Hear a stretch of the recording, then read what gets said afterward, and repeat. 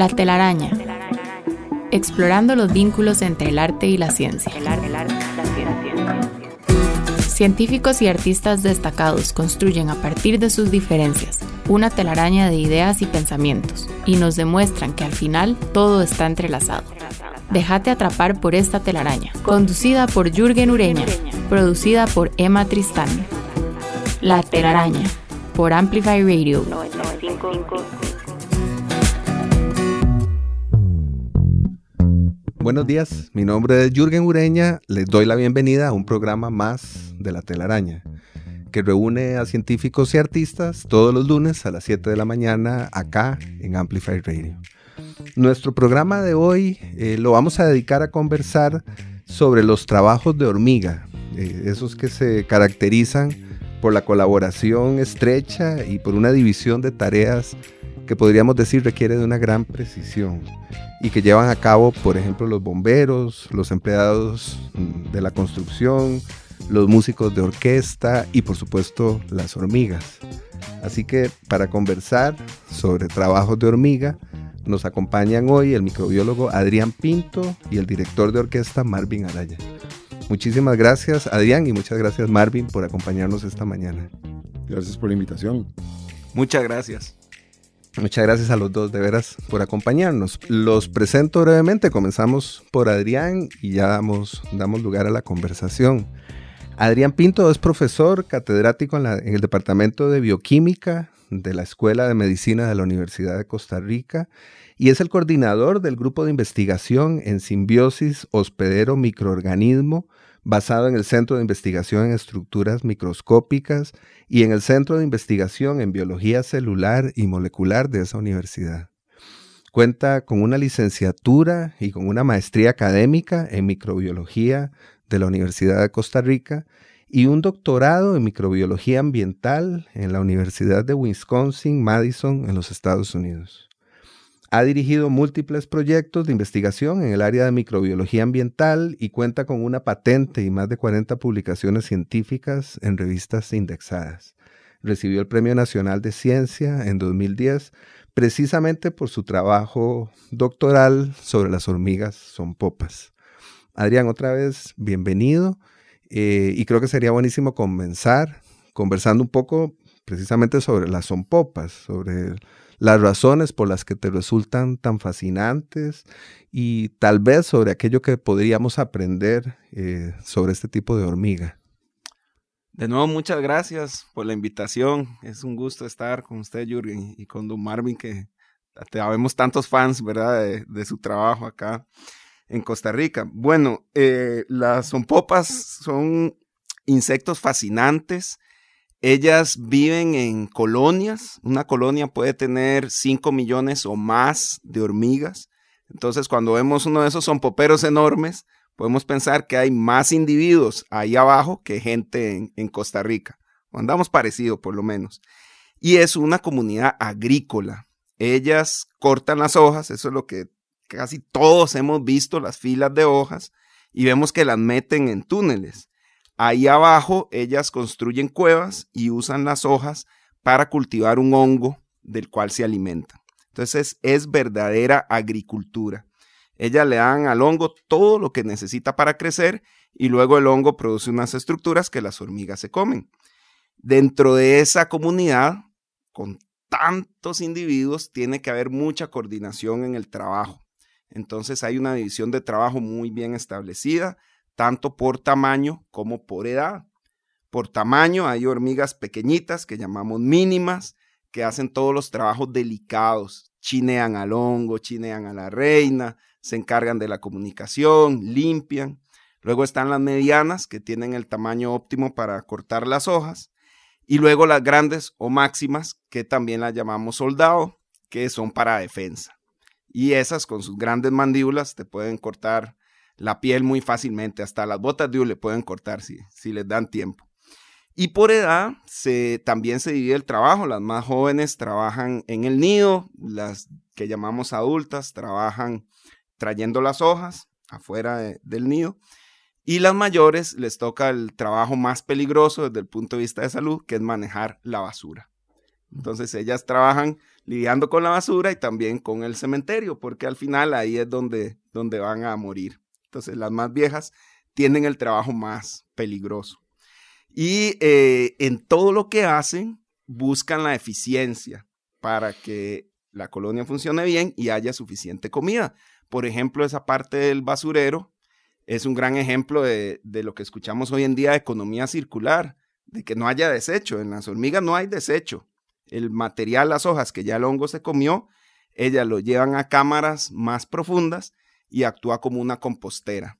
Entonces ese material de desecho se calienta ahí por los microbios, el aire caliente sube como los globos, ¿verdad? Que tienen aire caliente para elevarse, el aire caliente es más liviano y al subir ese aire caliente mete por túneles que las hormigas hacen de ventilación el aire frío.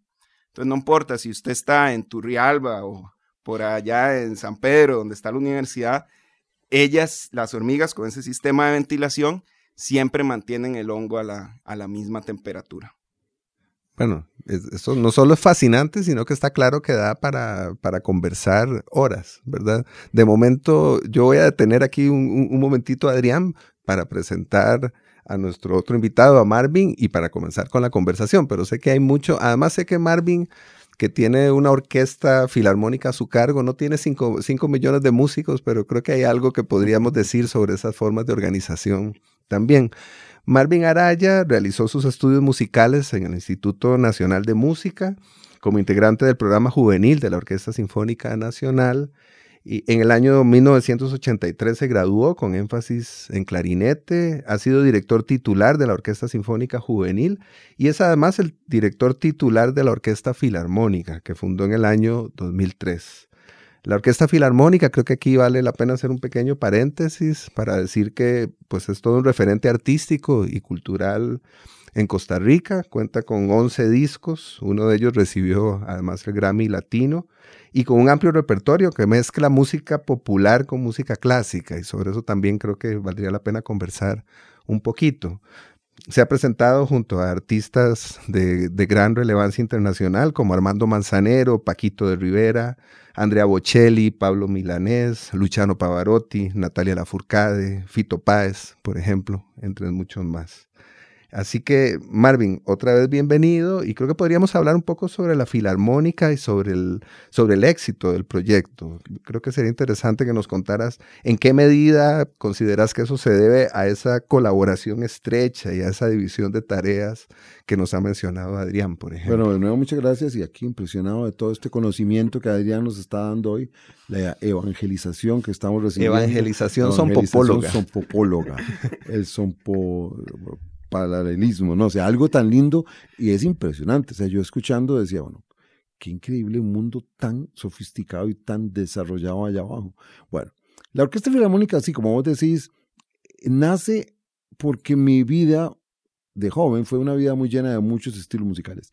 En mi casa se escuchaba música popular, la Sonora Santanera, Benny Moré, igual mi tío Orlando, que es el que me impulsó en la música, Orlando Méndez, yo soy Marvin Araya Méndez.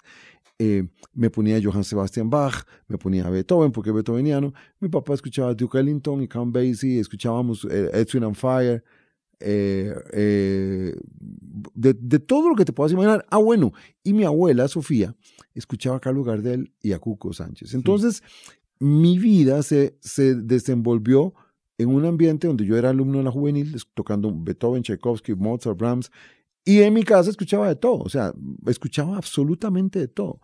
Luego estudié música popular. No me pude ir a estudiar afuera porque en realidad tenía tanto trabajo aquí que no podía irme, o sea, no podía. En el 80, la Sinfónica Nacional cayó en manos de los alumnos que estábamos avanzados porque los extranjeros se fueron.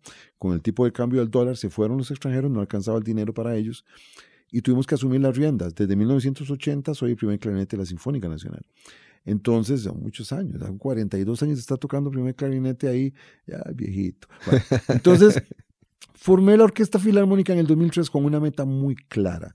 Antes de ser músico no era una subprofesión, era denigrante. Los músicos estaban vistos como un montón de mujeriegos, borrachos, parranderos, irresponsables, ¿verdad? Era una idea del músico, no sé, muy, muy, muy fea.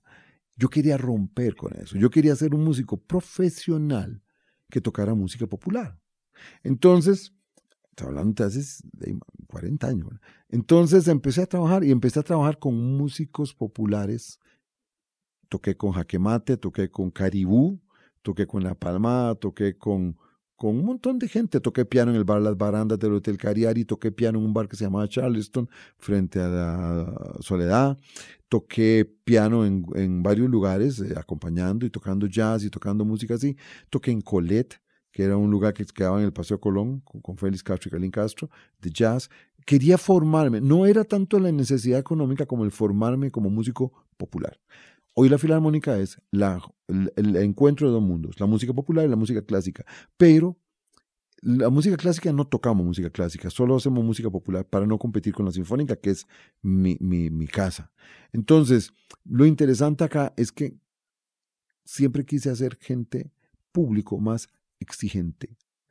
De tal manera que los artistas, por primera vez, venían a cantar baladas, planchas, rock, rancheras, Led Zeppelin, Pink Floyd, Bob Marley, lo que vos quieras, Beatles, lo que sea, lo hemos hecho. Y la gente no tiene distractores, se sienta en la butaca y le dice, muéstrame lo que usted hace al artista en el escenario. Eso no se daba en Costa Rica. Vos cantabas en un bar con la licuadora sonando, con la gente en la fiesta tomando y la vibra llegando. Ahora la gente va a escuchar a ese mismo cantante que escuchó en el bar, pero se queda calladito sentado en una butaca del teatro, a teatro lleno, con una orquesta detrás, y ese artista tiene que exponer su talento. Eso es lo que yo quería hacer. Entonces, la Filarmónica nace para crear artistas de mayor nivel y un público más exigente. Creo que sería interesantísimo hablar de esto que hace un rato mencionaba Adrián sobre la división de tareas, sobre quiénes se encargan de qué, sobre la antigüedad además, ¿no? Sobre ese proceso, digamos, de evolución de una orquesta filarmónica durante casi 20 años. Ya el próximo año. 20 años el año entrante. Sí, me hace mucha gracia porque esto, por ejemplo, en la orquesta hay los arreglistas que se encargan bajo mi guía, o sea, me siento como la reina madre, pero bajo mi guía, entonces yo les digo, quiero esto así, así. Hay gente que piensa que el director de orquesta tiene que tocar todos los instrumentos. No, jamás. Yo no conozco a ningún director de orquesta que toque todos los instrumentos. El director de orquesta básicamente lo que tiene que saber es descubrir y desarrollar el talento en todos los que están a su cargo y conocer de cómo hacer que ese instrumento dé lo mejor de sí. Ahora, es muy difícil. Vos tenés tu versión de los Beatles, como a vos te gusta que suene, y la gente que va al teatro tiene la versión de cómo quieren oír Eleanor Rigby, y hay gente que viene a escuchar Yesterday como a ellos les gusta, y el director de orquesta se para frente a toda la orquesta y le dice, yo quiero que sea así, así, así, como el director de teatro o el director de cine. Yo quiero esta versión. Y cuando los músicos dicen, bueno, esa versión no es la que yo escucho en mi casa, pero cuando termina la pieza y el público se pone de pie, aplaude y dice, mira, este mae sabe de eso, ¿verdad? Y yo no sé de eso. Tengo que prepararme y sacar lo mejor de todos los músicos. La división de tareas en la orquesta es básica. Los violines tienen una función, las violas tienen otra, los bajos tienen otra, los trombones, los cornos, cada uno tiene la percusión. Todos tenemos como en la colonia de las sonpopas. Me parece que deberíamos hacer un concierto de sonpopas nosotros, algo música de sonpop. Qué mundo que te lo juro me tiene fascinado. No. Y vamos a seguir fascinándonos acá, vas a ver. Adrián, hablamos un poquito sobre la antigüedad. Hace un rato decías que las sonpopas más antiguas se encargan de los trabajos de limpieza, ¿verdad? ¿Qué significa en el mundo de las sonpopas ser viejo? ¿O qué significa que hay unas más antiguas? ¿Cuánto viven las sonpopas? ¿De qué manera se produce esa especie de relevo, digamos, generacional, por decirlo de alguna forma? Sí, claro. La organización de la colonia, en las sonpopas en particular, solo existe una hormiga reina. En los insectos sociales, abejas, avispas, hormigas, las reinas son las que son reproductivas, o sea, las que pueden poner huevos fértiles. En otras especies de hormigas, abejas, avispas, la reina puede sustituirse o incluso pueden haber revoluciones. En las sonpopas no. Por el fenómeno de selección natural, solamente se admite una reina. La colonia no revolucionaria. ¿Ve qué cosa más interesante todo lo que estamos diciendo? Sí. Ahí no hay Juego de Tronos, ni la historia de Inglaterra, nada de eso. No hay intrigas palaciegas, es esta y se acabó. Exacto, la reina vive hasta 20 años. Y la reina es más grande. Es mucho más grande. Físicamente se ve que la reina. Sí, o sea, exacto. Nace reina. Nace reina. Es muy evidente, ella tiene un gran abdomen. En ese gran abdomen carga hasta 200 millones de huevos, porque esa es su capacidad. Cuando todo va bien puede poner 2,000 huevos por hora. Por eso también hay un lado oscuro de las zompopas. Mucha gente nos está escuchando y tal vez no le interesa nada de lo que estoy hablando hasta que llegue a la parte de cómo matarlas, porque son una gran plaga agrícola, porque son muy eficientes para cortar y procesar hojas. Entonces no hay espacio para revolución, la reina es una durante toda la vida de la colonia. ¿Y cómo se reproducen?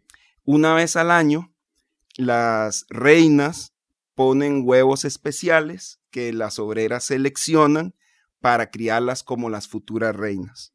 Y una parte de los huevos no se fertilizan y de ahí salen los machos. Los machos solo salen una vez al año, tienen la mitad de los genes y solo sirven para una cosa, ¿verdad? Solo una cosa ahí en su cabeza, que de hecho es bien pequeñita, y es la reproducción. El día, eso es muy interesante, el mismo día salen volando todas las reinas vírgenes con alas y los machos. El famoso vuelo nupcial. Ese es el famoso vuelo nupcial. Ajá. La gente en Costa Rica, a principios de las lluvias, finales de mayo, junio, algunos, ¿verdad?, se alarman porque dicen, ¿qué son estos insectos gigantes? Esas son las reinas. Acá no tenemos esa cultura, pero en Colombia, por ejemplo, en Perú se consumen.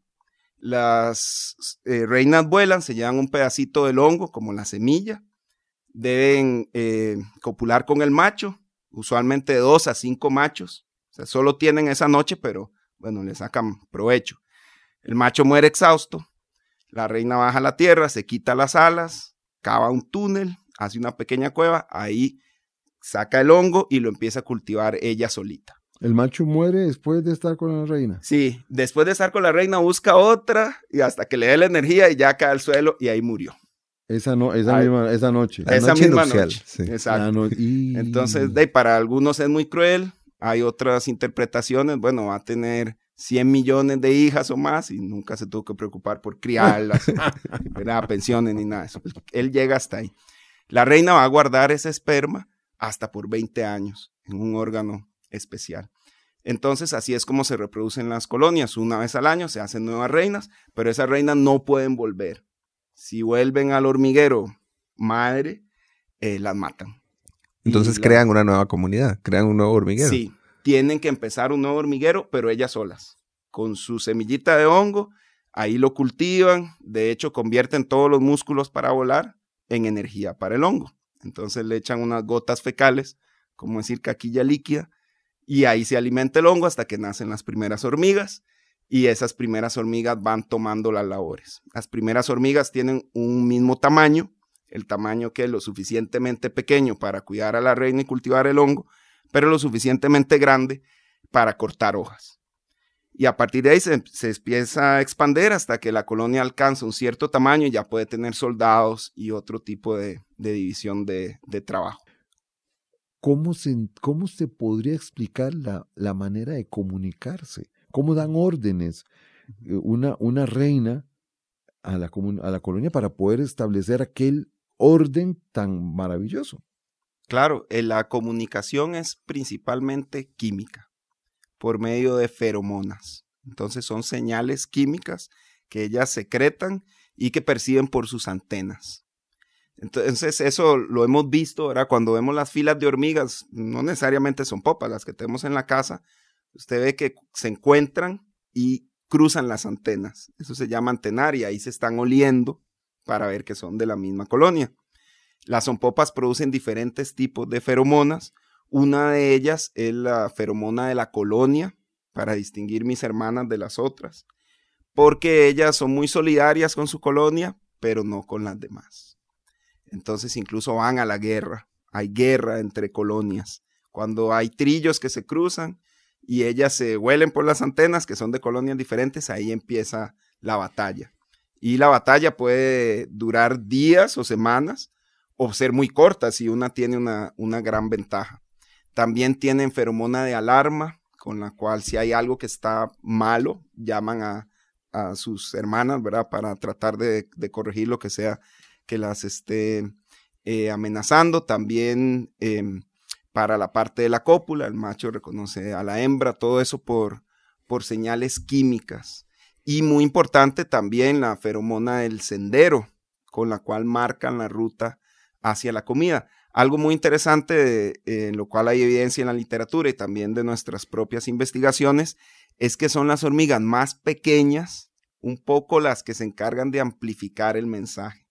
Por ejemplo, en el trillo, uno de las chiquitillas, ya no pueden jalar hojas, no pueden hacer nada, pero ahí van marcando el camino y van percibiendo lo que sucede. A veces se suben a las hojas para proteger, limpiar la hoja o protegerla de una mosca muy pequeña que trata de poner los huevos en la cabeza de las que van trayendo las hojas. Entonces las chiquititas tienen esa función muy importante. No es todo en el tamaño, ¿verdad? Mientras que las grandes es puro músculo. Pero son un radio de transistores, un amplificador. Sí, exactamente, más o menos así, exacto. Las pequeñas amplifican. Exactamente, impresionante. Sí, correcto. Y también, por ejemplo, cuando eso ya toca, digamos, al tema de control, que son una gran plaga agrícola. Entonces hay muchos productos para tratar de controlar las hormigas, pero las hormigas se dan cuenta, si algo daña al hongo, inmediatamente comunican y ya ese producto nunca más se lo van a volver a llevar. Bueno, no nunca más, va a tardar 6 meses cuando ya cambió todo el personal. Cuando venga la nueva generación y no han identificado ese problema en el hongo. Exactamente. Qué interesante porque es lo que hace el director con las manos. Claro. La comunicación, vos no estás hablando y vos le transmitís, los gestos tuyos generan una reacción en el músico. Cuando vos dirigís, haces un gesto, el decreciendo, el más piano, el más fuerte, el más rápido, el más lento, todo lo marcas con tus manos y es un lenguaje corporal de emoción y ojo, la gente no me ve, la gente está viendo mi espalda, pero la gente recibe esa respuesta con sonido. Yo le hago el gesto al músico, el músico produce el sonido y la gente recibe lo que yo le estoy dando con las manos. El cambio del tempo, el cambio de la velocidad, el matiz, si quiero más fuerte, más corto, más largo. Es una manera de comunicación donde no hay lenguaje, sino que es, en vez de ser una cuestión química, ahora hay química también en el director de orquesta. O debe haberla, o es muy importante que exista. Tiene que haberla, porque si el director de orquesta vos no logras engancharte con él, si sus emociones no te convencen, si a vos te parece que el tipo es melodramático y está haciendo una payasada, pues no lo vas a seguir, ¿cierto? Entonces, es muy importante la credibilidad en los gestos, porque con la palabra yo puedo tratar de justificar y convencer, pero con un gesto no le puedo hacer 2 veces el mismo gesto, que lo hagas, no puedes, porque ese gesto no existe en la música. Vos lo tienes que hacer y él tiene que responder. Y también con una gran precisión, volvemos al concepto. Precisión, como las hormigas. Si esa chiquitita no actúa en el momento en el que la mosquita llega, puede estropear la hoja y llevar todo lo que puede pasar. Si el trompetista no entra en el solo, la orquesta se pierde. Muy bien. Bueno, pues estamos encontrando conexiones importantísimas entre los oficios de nuestros invitados. Vamos a hacer aquí una pausa y ya volvemos. La telaraña en Amplify Radio. La telaraña. Científicos, artistas, humanos, descubriendo lo que nos separa, lo que nos une. La telaraña en Amplify Radio 95.5. Hola, estamos en una telaraña que hoy dedicamos a los trabajos de hormiga con el microbiólogo Adrián Pinto y el director de orquesta Marvin Araya. Le solicitamos a Adrián un tema musical, como hacemos generalmente con nuestros invitados, y nos propuso escuchar Hormiga, de la banda argentina de reggae Los Cafres. Vamos a escucharla.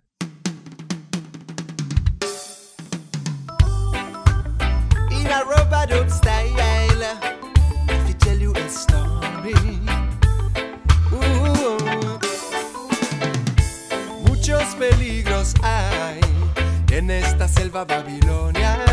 Siempre te quieren pisar, a nadie le importa tu historia.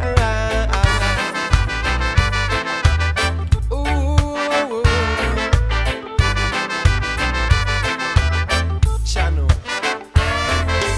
Me maravillo de ver milagros suceder. A veces llego a creer que todo perfecto puede ser. Enseguida choco con la pared, desvaneciendo toda mi fe, y veo al monstruo por cine o TV. lo veo donde sea que esté. Siento que soy una simple hormiga, aprendiendo a caminar al revés. Solo soy una simple hormiga, esquivando su planta del pie. ¡Chau!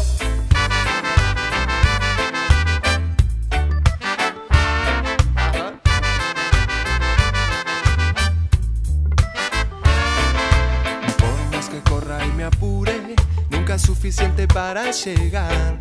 Es que el tiempo parece esquivar toda rapidez, toda velocidad. No me molesta el trabajo, ya pararé cuando viejo. Por esa condición no me quejo, pero estoy condenado a estar abajo. Soy una simple hormiga, aprendiendo a caminar al revés. Solo soy una simple hormiga, esquivando su planta del pie.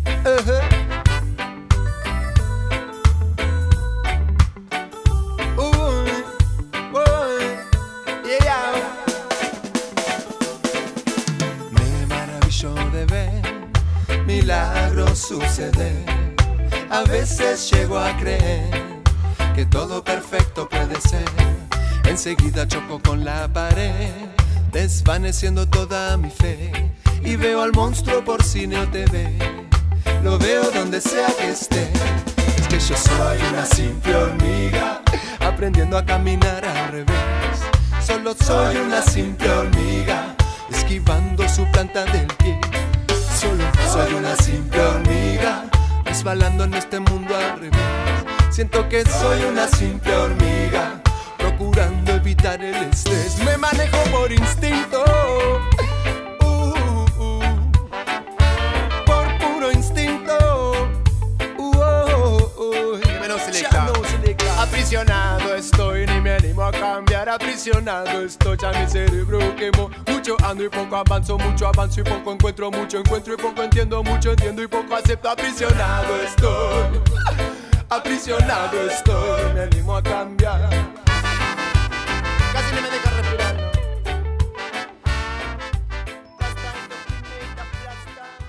Acabamos de escuchar La hormiga de Los Cafres. Y Adrián, por favor, contanos por qué quisiste que escucháramos esta canción. Bueno, es una canción que habla literalmente de las hormigas, y también yo me identifico con ella porque muchas veces nos sentimos abrumados por las presiones de la sociedad, estereotipos o expectativas irrealistas, incluso sobre nosotros mismos. Y eso nos desanima, como ese bajón que que hablan Los Cafres, ¿verdad? En la canción. Y pienso que tal vez viendo a las hormigas, cómo actúan ellas, es la solidaridad, el pertenecer a un grupo, el estar con nuestra familia, con nuestra gente, o sea, el hacer comunidad, el ayudarnos mutuamente. Yo creo que eso es muy necesario hoy en día por todo este tipo de sociedad que más bien nos empuja al individualismo. Y bueno, la música es uno de esos temas, ¿verdad?, que nos ayuda a acercarnos y a hacer comunidad. Muchas veces yo siento que a los países, a las naciones, a los pueblos, nos hace falta la identidad, o sea, el sentirnos parte de, y sentir que nosotros, y aceptarlo. Porque muchas veces hay una lucha externa o interna. Yo quiero ser diferente, eso se vale también, pero no puedo negar mis raíces o mis orígenes o mis cualidades. Los ticos tenemos una forma de ser muy particular. Gestos, forma de hablar, forma de enfrentar las situaciones muy ticas. Buenas o malas, son nuestras. Entonces, yo siento que las hormigas las zompopas en este caso, me dan una lección en la cual yo puedo entender que yo tengo una función, me guste o no, yo soy de aquí.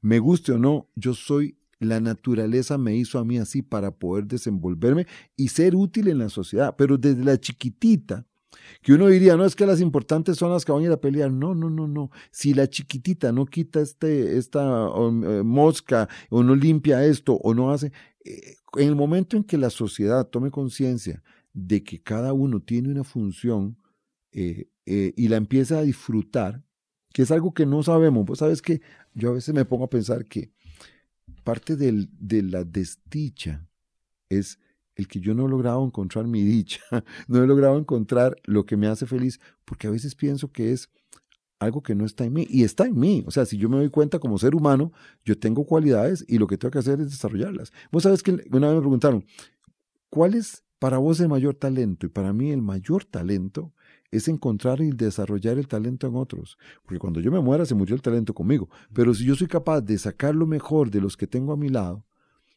voy a hacer algo. Y yo creo que esa es mi función en la sociedad aquí. En Costa Rica yo me siento que he formado músicos en la Sinfónica Juvenil, le he dado oportunidad a cantantes en el escenario, le he puesto artistas al pueblo para que los escuchen, a la gente, hemos hecho música, y esa es mi función y la tengo que disfrutar y vivir responsablemente. La pasión, como te decía, es eso. Yo lo entendí así. Esa es mi identidad dentro de la sociedad. Yo soy el músico de acá, como la hormiga que limpia la parte. Yo soy al que le toca música y a vos es el que te toca la cuestión de las zompopas. Y eso es tuyo. Y a vos te toca ser director de cine y te toca ser locutor y te toca ilustrar a la gente. En ese momento en que vos decís esto es lo mío, cada uno toma un lugar en la sociedad y nos sentimos felices. Y ahora en el ámbito de las zompopas, ¿hay algún tipo de entrenamiento han descubierto con estas investigaciones tan importantes? ¿O la naturaleza ya trae a la zompopa pequeñita con ese chip de su función es esta y a la guerrera su función es esta? ¿O ustedes han logrado con las investigaciones darse cuenta de que hay alguna comunicación entre ellas para asignar tareas? Muy buena pregunta. Sí hay una organización porque todas las hormigas salen de huevos. El ciclo de huevo, la reina pone los huevos, lo fertiliza con el esperma que captó en el vuelo nupcial y del huevo va a salir la larva, que la larva es como un gusanito. Depende de la comida y el trato que recibe la larva, así va a ser su tamaño. Si recibe mucha comida va a ser grande y va a ser una soldada y su trabajo va a ser defensa. Si recibe muy poquita, pues va a ser una mínima y su trabajo va a ser más orientado a la comunicación. Si le dan ahí en la mitad, pues será una cortadora.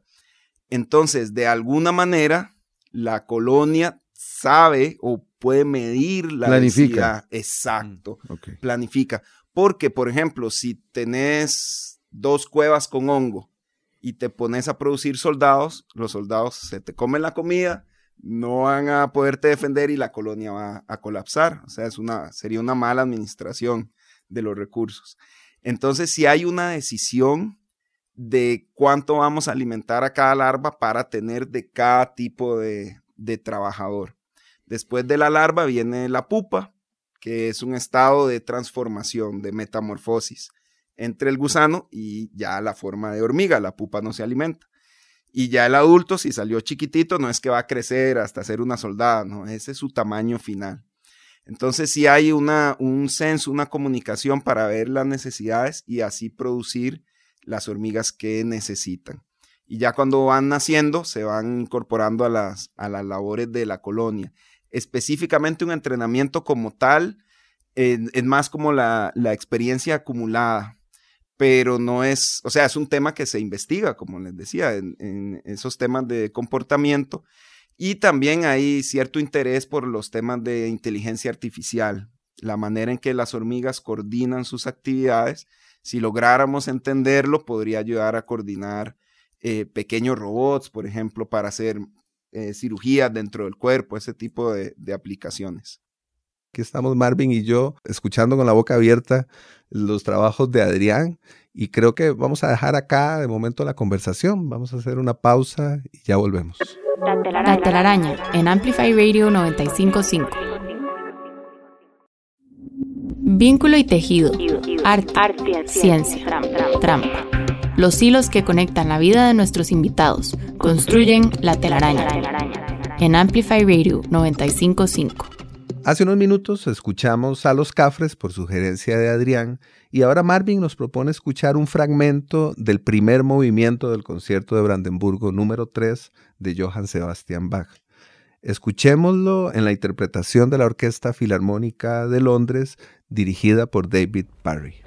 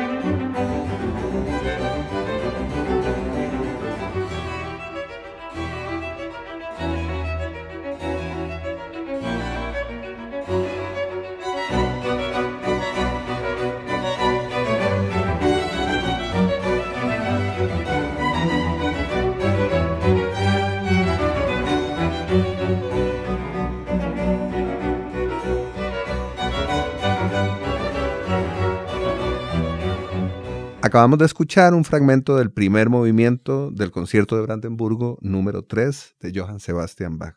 Contanos, por favor, Marvin, ¿por qué quisiste que escucháramos esta pieza? Mira, esta música, bueno, música del barroco.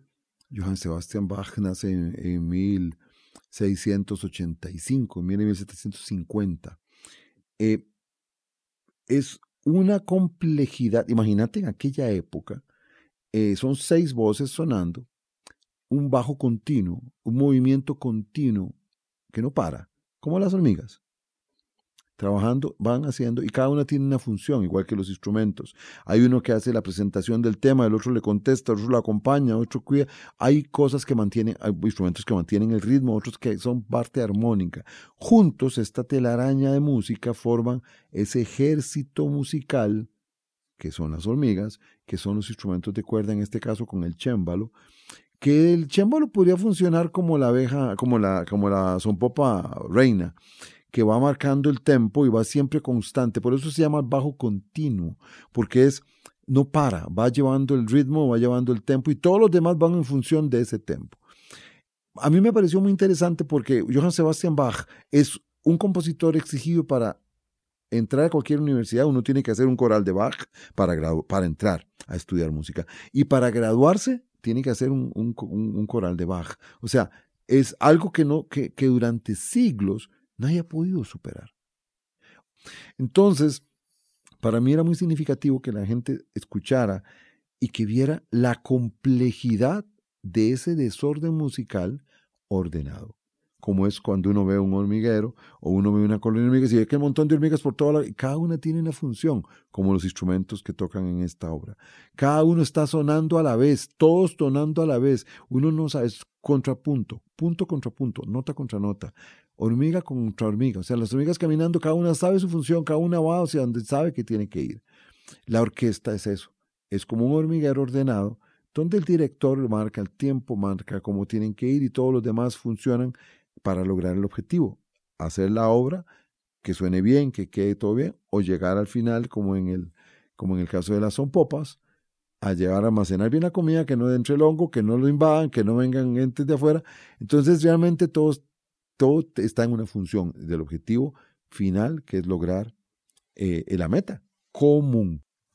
Sí, ahora que escucho esta analogía que haces, Marvin, entre zompopas y músicos, se me ocurre una pregunta que de alguna manera ya se ha respondido parcialmente, que tiene que ver con la importancia de las hormigas y los músicos para nuestros ecosistemas, tanto los ecosistemas naturales como los ecosistemas culturales.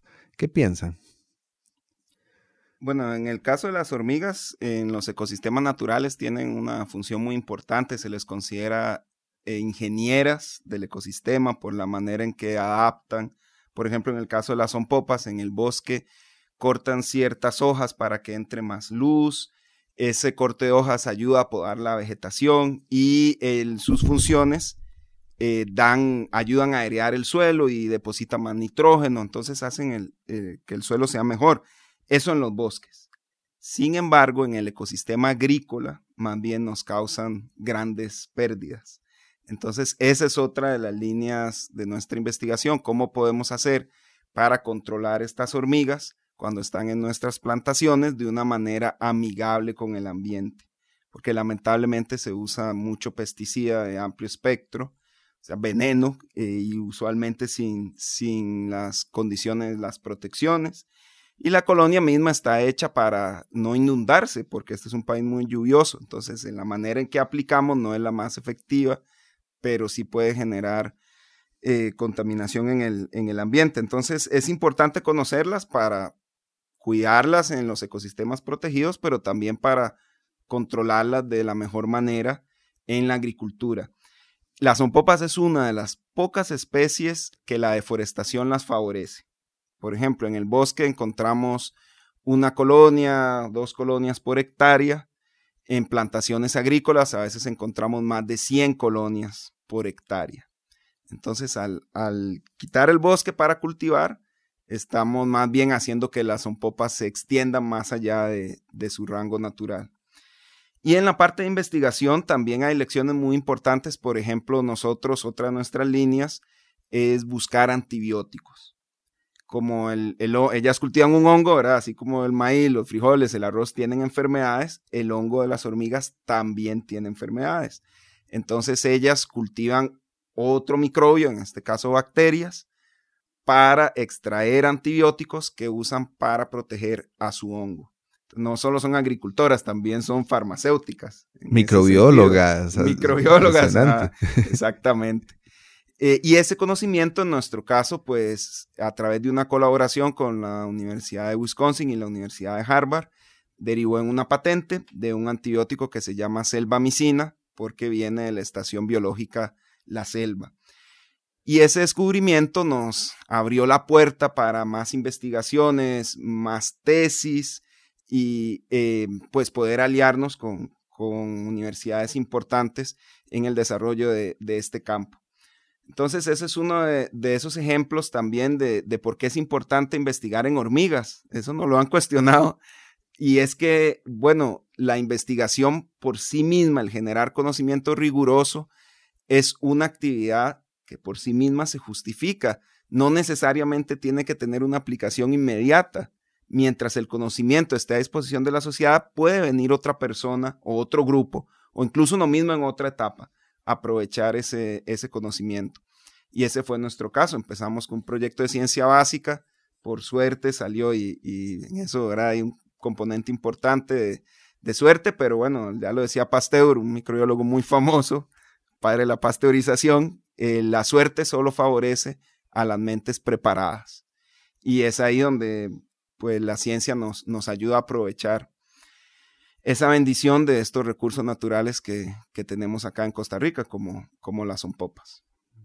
En el caso de la música, cuando se ha visto en muchas de las historias de los pueblos, cuando los dictadores llegan, lo primero que hacen es opacar a los escritores, a los cantartistas, ¿no? Porque con el arte generan cuestionamiento. En las canciones dicen, protestan. La trova nació como un movimiento revolucionario en América del Sur cuando había tanto problema. Los artistas pintaron para representar opresión o para representar verdad. O sea, los artistas siempre estamos creando pensamiento, hacemos que la gente se incomode, lo cual es muy importante. Ahora, lo más importante es que el artista forma identidad.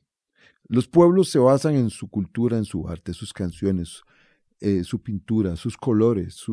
Costa Rica es un país privilegiado por tener la riqueza cultural que tenemos, por tener el talento. El día que Costa Rica exporte talento, vamos a ser potencia mundial, porque aquí tenemos gente muy talentosa en el arte, la cultura, que no tiene exposición afuera. Pero bueno, eso es un tema que no le compete al gobierno ni a la ciudadanía, sino a los artistas. Los artistas tenemos que abrirnos espacio y luchar por tener ese espacio, ganárnoslo.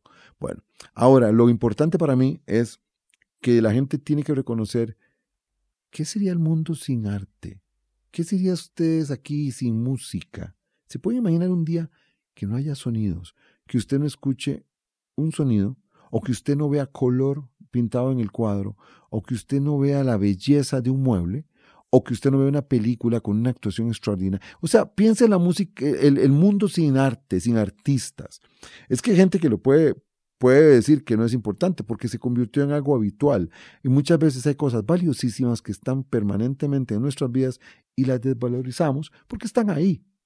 Es muy importante que nos demos cuenta que el día en que perdamos algo tan valioso como nuestra cultura, nuestro arte, vamos a perder la mitad de lo que somos, porque nuestra identidad se conforma de eso también. Costa Rica es un país que hace alarde de todo lo que hace como país, y festejamos las fiestas patrias con música lindísima, y salimos en la cimarrona, y le cantamos a esto y le cantamos al otro. Bueno, esos son artistas. La música, el arte, los actores, los bailarines, los pintores, los escultores nos han formado como país, y le debemos a ellos que tenemos una identidad y una forma de ser formada por nuestras comidas, nuestros abuelos, nuestras canciones y nuestro folclore. Nuestra identidad es todo un conjunto de cosas, y los artistas somos una parte importantísima de la identidad nacional. Bueno, pues sin duda hoy hemos aprendido mucho sobre la importancia de los artistas, de los científicos y de paso de las hormigas, cosa que no está nada mal. Vamos a hacer aquí una pausa y ya volvemos. La telaraña en Amplify Radio 95.5. Vínculo y tejido, arte, ciencia, trampa. Los hilos que conectan la vida de nuestros invitados construyen la telaraña. En Amplify Radio 95.5. Bienvenidos al último bloque de La Telaraña, en un programa en el que hemos aprendido mucho en conversación con el microbiólogo Adrián Pinto y el director de orquesta Marvin Araya. Nuestro invitado ausente de hoy, que es esta sección que tenemos habitualmente en el programa, es el dramaturgo, poeta y ensayista belga Maurice Maeterlinck, que nació en 1862 y murió en 1949.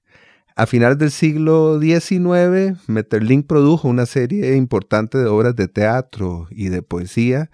En 1901 publicó un ensayo titulado La vida de las abejas, que de alguna manera lo confirmaba como un gran aficionado a la entomología, y 10 años después obtuvo el Premio Nobel de Literatura por el conjunto de su obra.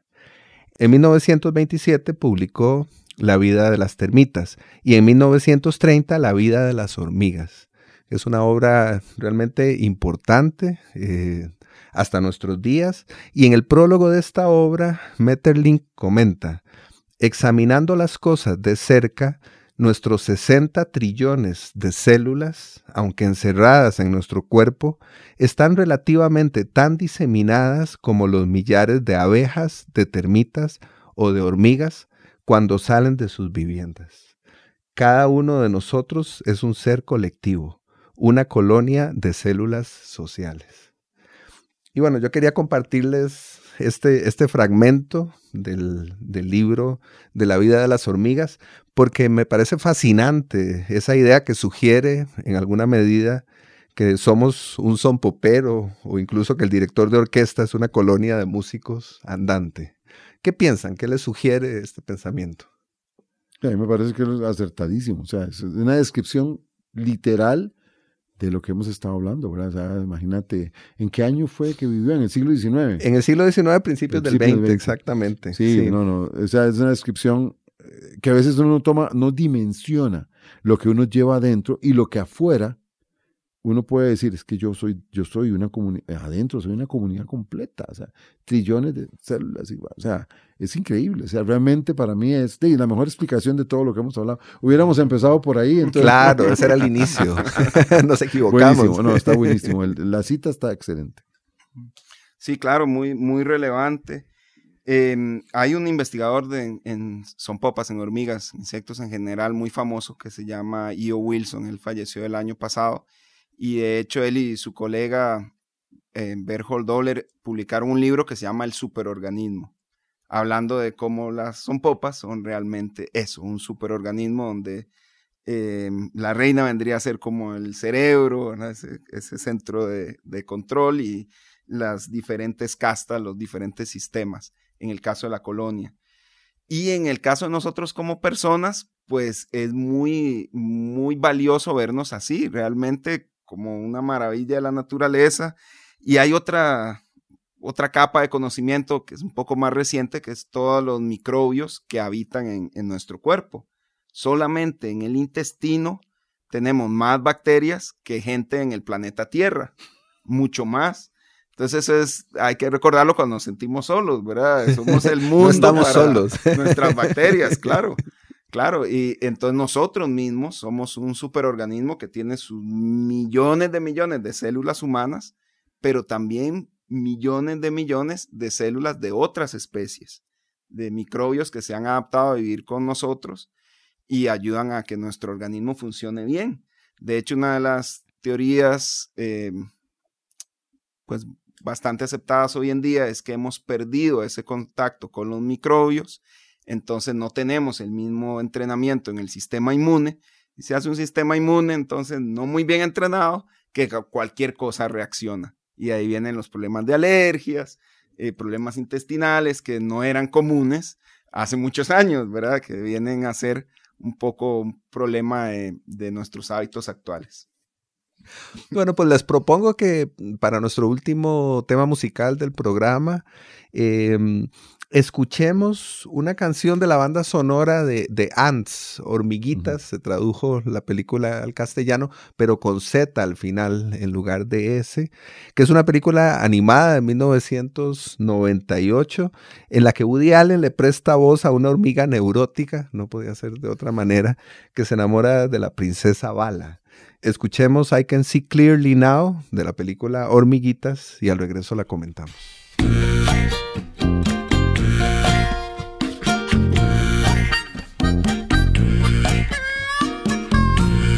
I can see clearly now the rain is gone.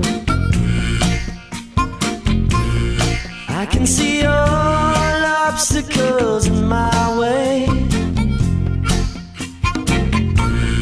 Gone are the dark clouds that had me blind.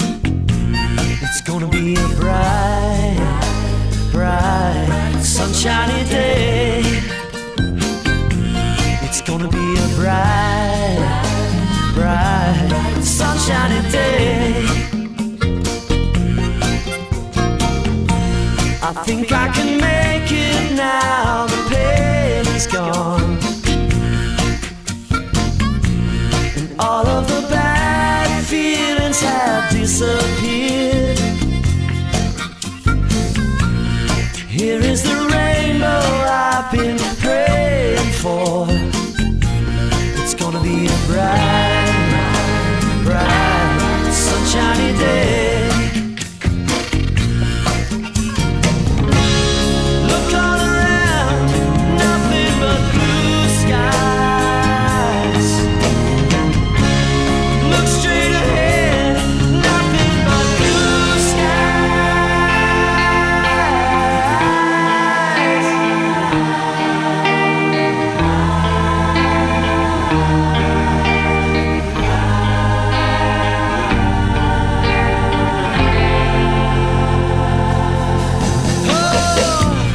I can see clearly now the rain is gone.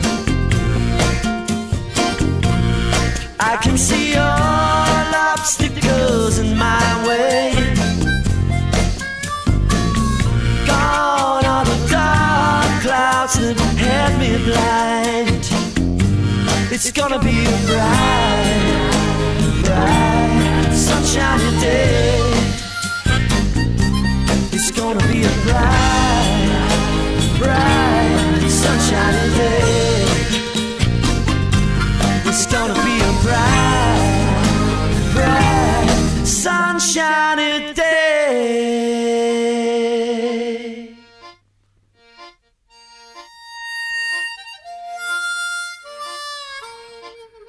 Esto fue I Can See Clearly Now, que podríamos traducir como Ya puedo ver claramente, en la versión de Neil Finn. Después de años de trabajo con sonpopas y músicos, y después de nuestra conversación de hoy, yo les preguntaría qué pueden ver ahora más claramente. Mira, yo pues en mi caso tenía claro que lo que es una orquesta y conocía lo que yo hacía. Pero al compararlo con las sonpopas o con todo lo que hemos visto de nuestro organismo y nos damos cuenta de que realmente la naturaleza nos dice a gritos, entiendan, ustedes son comunidad, usted mismo es un universo entero. Ese hormiguero no lo vea como un montón de hormigas, es un planeta entero lleno, como si fuera, como hablabas antes, de la cantidad de seres humanos, la cantidad de hormigas que hay. Y que todo tiene una función, o sea, no se lo tome tan a la ligera. A partir de ahora, disfrute cuando vea un hormiguero. Piense cuando vea un hormiguero, mira, esa carajada es complejo, eso es un mundo entero ahí. Ahí abajo hay un mundo entero. Y cuando usted vaya y alguien le hable de bacterias, usted siéntase poseedor de una gran cantidad. Y usted diga, sí, yo tengo muchas bacterias que me ayudan a ser lo que soy. O sea, yo soy parte de un universo con cosas buenas y malas. En el momento en que yo lo acepto y empiezo a disfrutarlo, voy a ser más feliz. Eso fue lo que aprendí hoy yo. Bueno, imagínate, nada menos. Adrián. Magnífico. Me encanta esa lección y a mí me inspira escuchar lo que se puede lograr si uno sigue su pasión, ¿verdad?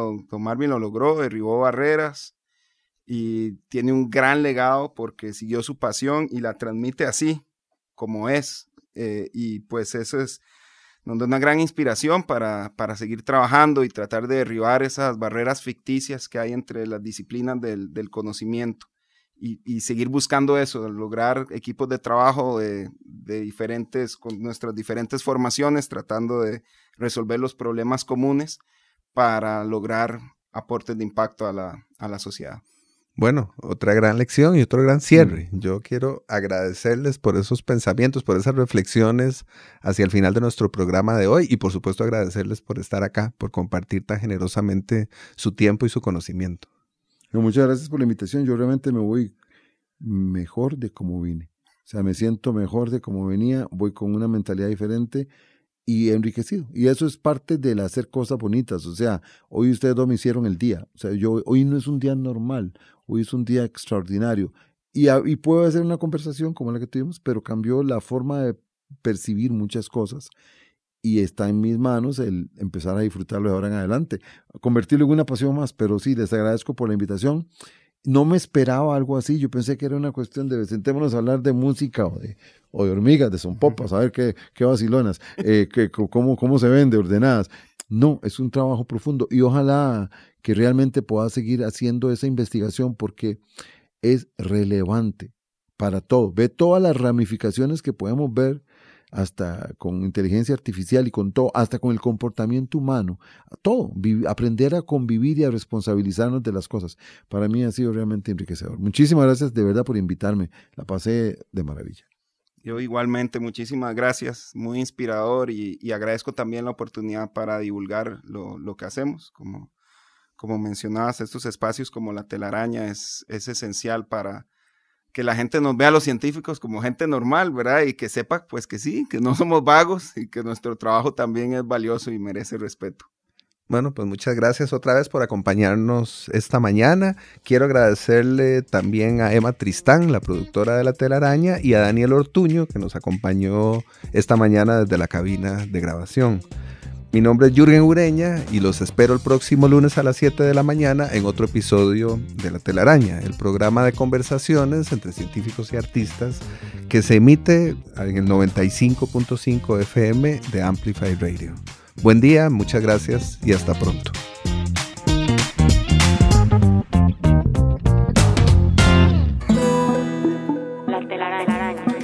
Explorando los vínculos entre el arte y la ciencia. Conducida por Jürgen Ureña. Déjate atrapar el próximo lunes a las 7 de la mañana por La Telaraña. En Amplify Radio 95.5.